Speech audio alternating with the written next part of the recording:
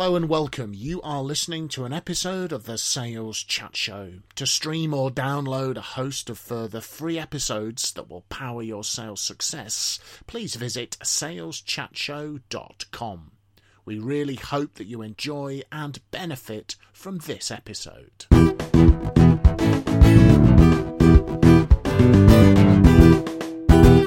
Hello folks, and welcome to this episode of the Sales Chat Show, saleschatshow.com, driving your sales forward. We are a slightly depleted team in the studio today. Our good buddy Mr. Phil Jesson unfortunately can't be with us today, so it's just Graham and I. So we will attempt to fill the genius gap that is left by Phil not being with us today, and we'll do our very best, won't we, Mr. Jones? We'll try.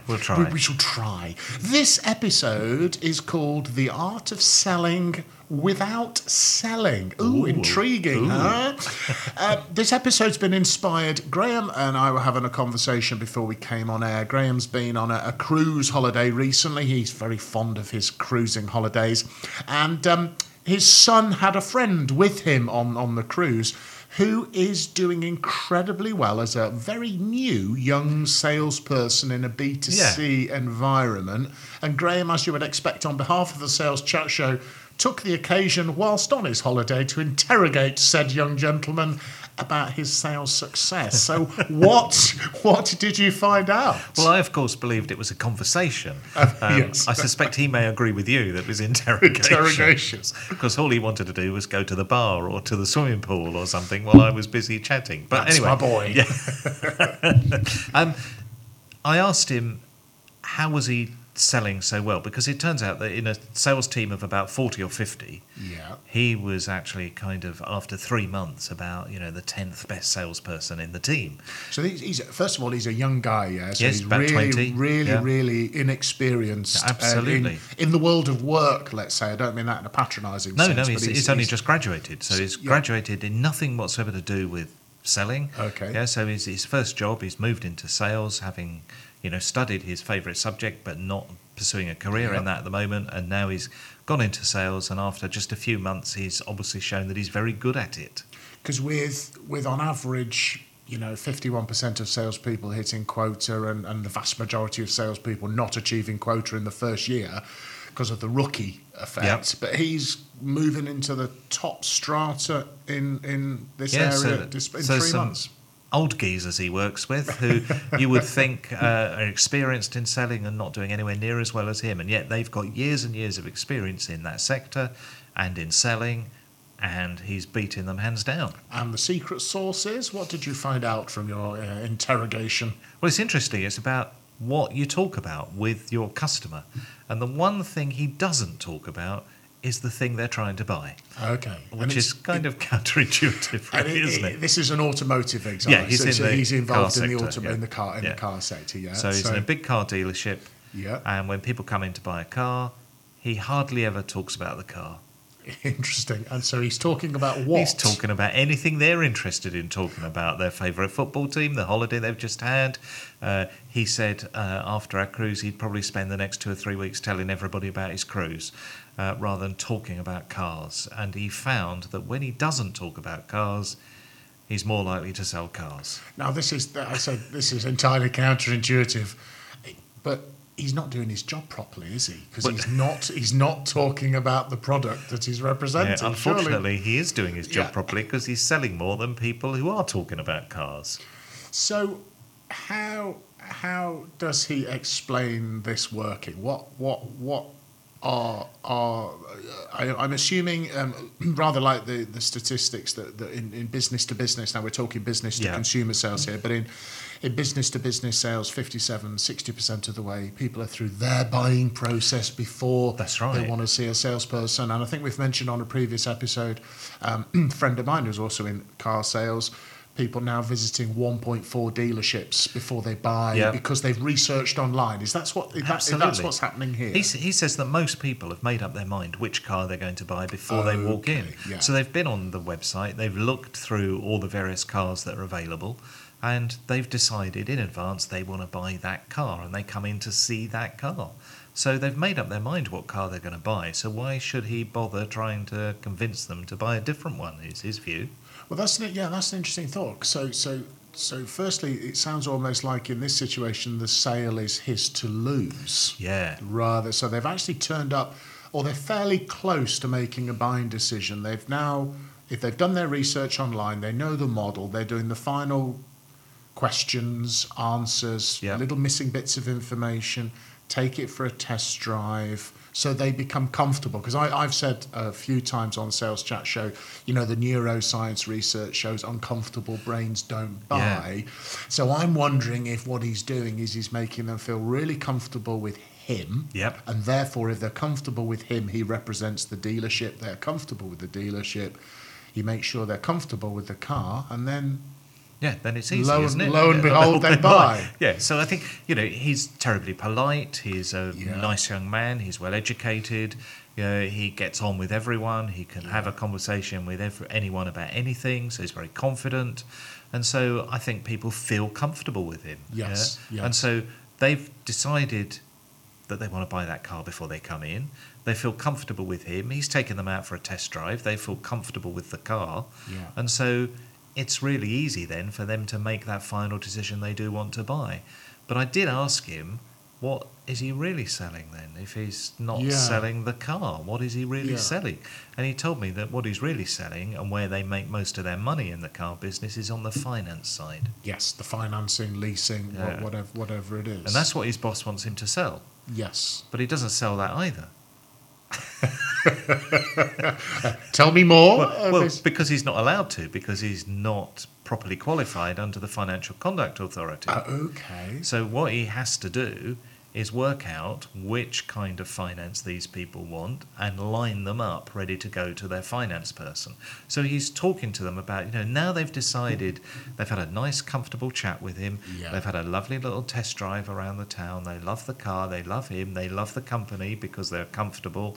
So he's just chatting to them then, how are you going to pay for this? So he's made his mind up that they're going to buy it. Yeah. Because they probably have too. So it's interesting. His sort of hypothesis is they're here to buy a car, and all I need to do is just make them feel comfortable, and then how would they like to pay for it? That's it. Yeah. And then he's worked out that either they want a lease, or they want some other kind of finance, or they want a loan, or whatever it is. And then he can then go to the finance person and say, I've got this person, they want to buy this car, and they want a lease. So he's also working well with his colleagues as well. So he's not allowed to sell the finance because he's not qualified. Yeah. So I bet they love him because he brings them these nice hot prospects ready to close. So they just walk in to the finance office with somebody who's got the keys to a car and, can I have a lease for this, please? Job done. It's brilliant. And also I know some people listening, this might sound a bit old school, rapport and chatting about non-work related things. But uncomfortable brains don't buy. And also the work of Professor Robert Cialdini, one of his 6 principles of persuasion, very well researched data, is liking. The more you like somebody, the more able they are to persuade you. So if he does have to persuade them in any way, or probably doesn't view it as persuading, I guess. He probably views it as advising them about some options. He's not persuading them because he can't, because he doesn't know the details of these things. He's just working out how do they want to pay for it. And then he takes them to... So from a standing start in 3 months, he's basically being a little sales superstar because firstly he realises they're there to buy and he's just helping them to do it. Yeah. He's making them feel comfortable and he's just... basically not doing anything to get in the way of the sale. That's right. It almost sounds... It's just straightforward, really. And you think, why aren't other people doing this? Well, did you ask him about some of the other, maybe some of the longer-serving members of the sales team? The old geezers, as I call them. Yeah, maybe they may not be old. They may be young, but and they may not be geezers. Of course. Of course. But I'm interested. What about the lower? Has he observed anything about his colleagues who are less successful? And I'm just interested in this, 3-month rookie. Yeah. I mean, might have some interesting perspectives. I did ask him, why are other people not doing as well as you then? And he said basically they fall into two camps. There's the lazy ones, Okay. the ones yeah. who don't really bother to sell. Yeah. I would guess that they're the kind of people who are just happy with the basic Yeah. salary, Yeah. don't really want to sell very much. They'll do it if they have to, kind of thing, if there's nobody else to do it. And they sit around all day drinking coffee and they have a nice time doing nothing. Yeah. Now, frankly, Okay. he'd get bored doing that, Yeah. as me most too. of us would. Me too. Yeah, but there are certain people in the world who are just happy ticking over, earning a basic salary and not having to do very much for it. So they're not doing very well. And then the other people who are not doing very well, he's noticed, are the people who try too hard to sell. Yes. The people who see somebody coming in who's decided they're going to buy, this car, and they try and convince them to buy a different car because that car will give them more commission. Yeah. And of course, the person doesn't want that car, so they put barriers up to that. And so they don't sell as much because they're trying too hard to sell. Yeah, I've come to buy car X, Yeah. and you're trying to convince me to buy car Y Yeah. because it's more money or you make more. But the More point commission, is, you yeah. make more commission. Yeah. It's not what I, as the customer, right. get. Are they? What about upselling? Has he noticed that this? Because I would always say the best time to sell something to someone is when they're buying something else. So upselling Sure. is a really good practice to maximise revenues, and it should be encouraged. But I'm interested. Yeah, I mean, obviously he will upsell as well if there's Yeah. the opportunity. But it's basically those people who are trying to upsell everything. Well, Yeah. you'll need this, you'll need Yeah. this, you'll need that. And that's from their perspective rather than looking at what is the person talking about in their conversation and therefore what opportunities are there for upselling. So, obviously, we would advocate upselling as a general principle, but if your upselling becomes too pushy Yeah. and your upselling costs you the original sale, you're not selling anything That's at it, all, yeah. are you? So, he's probably choosing the right people at the right time. Yeah. So, yeah, they may, I can see those guys might come across as the archetypal The archetypal pushy salesperson. salesperson. The barriers come up, the discomfort levels go up. You just feel like it's all for you. You got the dollar signs in your eyes, Yeah. and bang, and then they lose the sale. And then they're which is- probably sitting there wondering, I've used all those sales techniques and I still didn't sell. What's wrong? yeah, And looking at this guy, my son's friend, who's selling without doing any of that, and just wondering, why is it? And probably thinking, oh, well, he's more handsome than me, so people like him more, or some kind of. oh, there'll be. I'm sure there'll be some Yeah. sort of excuse that they can all That's it. trot out, and that'll absolutely. But in reality, he's just making people comfortable, and making them just Yeah. like him, like the company, and then giving them the opportunity to get the finance, which is what they're really selling. Which is perfect. I mean, I think from a sales management point of view as well, there's a couple of thoughts, got a couple of observations. One is those lazy people are occupying a seat in Yep. that place. And I, as a sales manager, I want to say, okay, if I can only have 6 salespeople, I can't really afford to have any lazy salespeople. So they might be doing okay, but the point is, do you want to have a tough decision sometime and replace okay for, take a risk on a few shining young superstars, in this case, young as in inexperienced, not necessarily in age. And then the other point is salespeople, certainly when I was a sales manager, you get them making excuses. And I'd always say, there are reasons and there are excuses, and they're two different things. There are sometimes reasons sales don't go ahead. But I once asked one of my bottom performing people what he noticed about my top performing people, and his comments were an extremely disappointing comment about the female salesperson's appearance. And I gave him a pretty savage piece of feedback. I can't believe that said, I think you will find that she's more organised and planned and prepared than you are. She has far better questions and understands customers' needs. She can articulate the value proposition of the brand 10 times better than you can, and she can close sales so elegantly and gracefully. So before you start making excuses, she is a far better salesperson than you are, and it's a typical attitude from underperformers sometimes. That someone else has always got a better territory, or they're lucky. That's it. Yeah, and it's just, and I guess that I'm sure some of the some of the bottom table performers in the car dealership will be saying exactly the same. Quite, yeah. You know, he's lucky. Yeah. Well, don't think he's lucky. He's beginner's luck. They'll probably be calling it. At the well, moment. he realises they've turned up to buy. He understands the new consumer has done online research and is pretty close to making a buying decision. They've turned up to buy something. He's helping the customer to buy, and he's making the experience feel comfortable as well. So, I think the lesson from him is if you want to know what to talk about in your sales encounters, 100%. Don't talk about what you want to talk about. Talk about what the customer wants to talk about. And even if that's not the product, you'll probably end up selling it. Yeah, and I asked you before we came on air as we were chatting these through, what does he do if he's got a real driver personality who don't want to do any small talk, they just want to get straight down to business? And your hunch is? My hunch is that he'll talk about the car and talk about what they want to talk about. Yeah.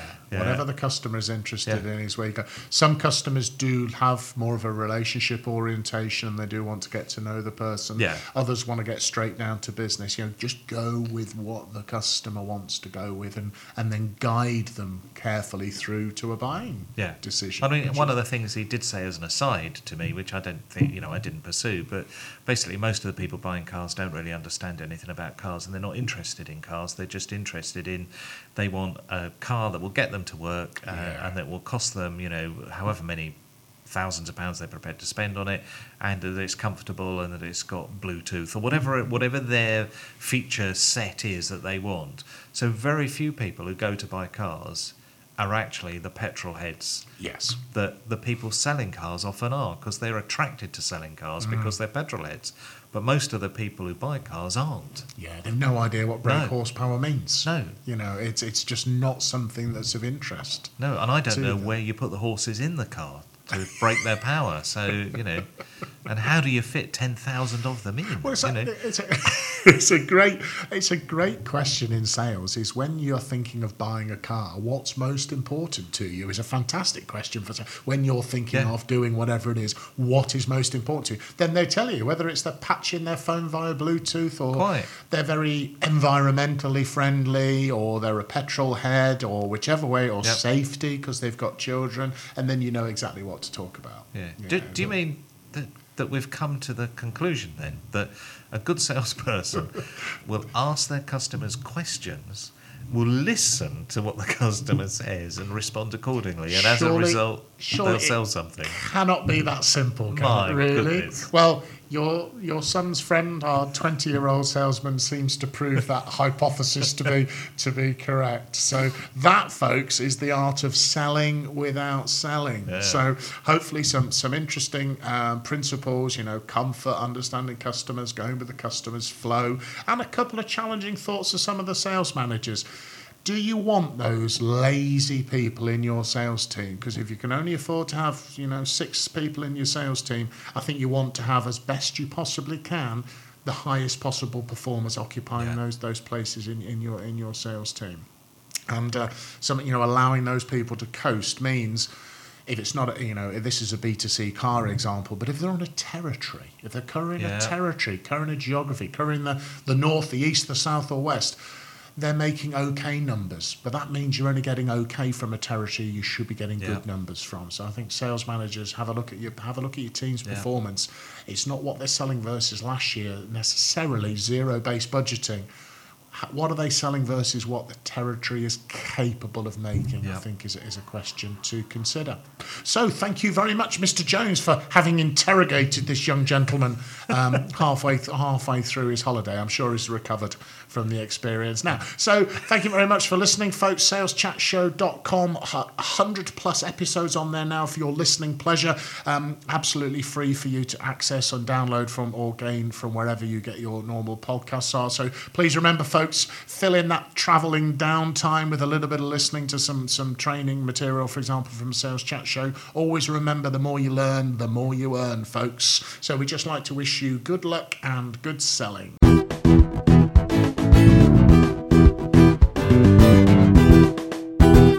You have have been listening to an episode of the Sales Chat Show. To stream or download a host of further free episodes that will power your sales success, please visit saleschatshow.com. Thank you very much for listening to this episode, and from everyone here at the Sales Chat Show, we'd like to wish you good luck and good selling.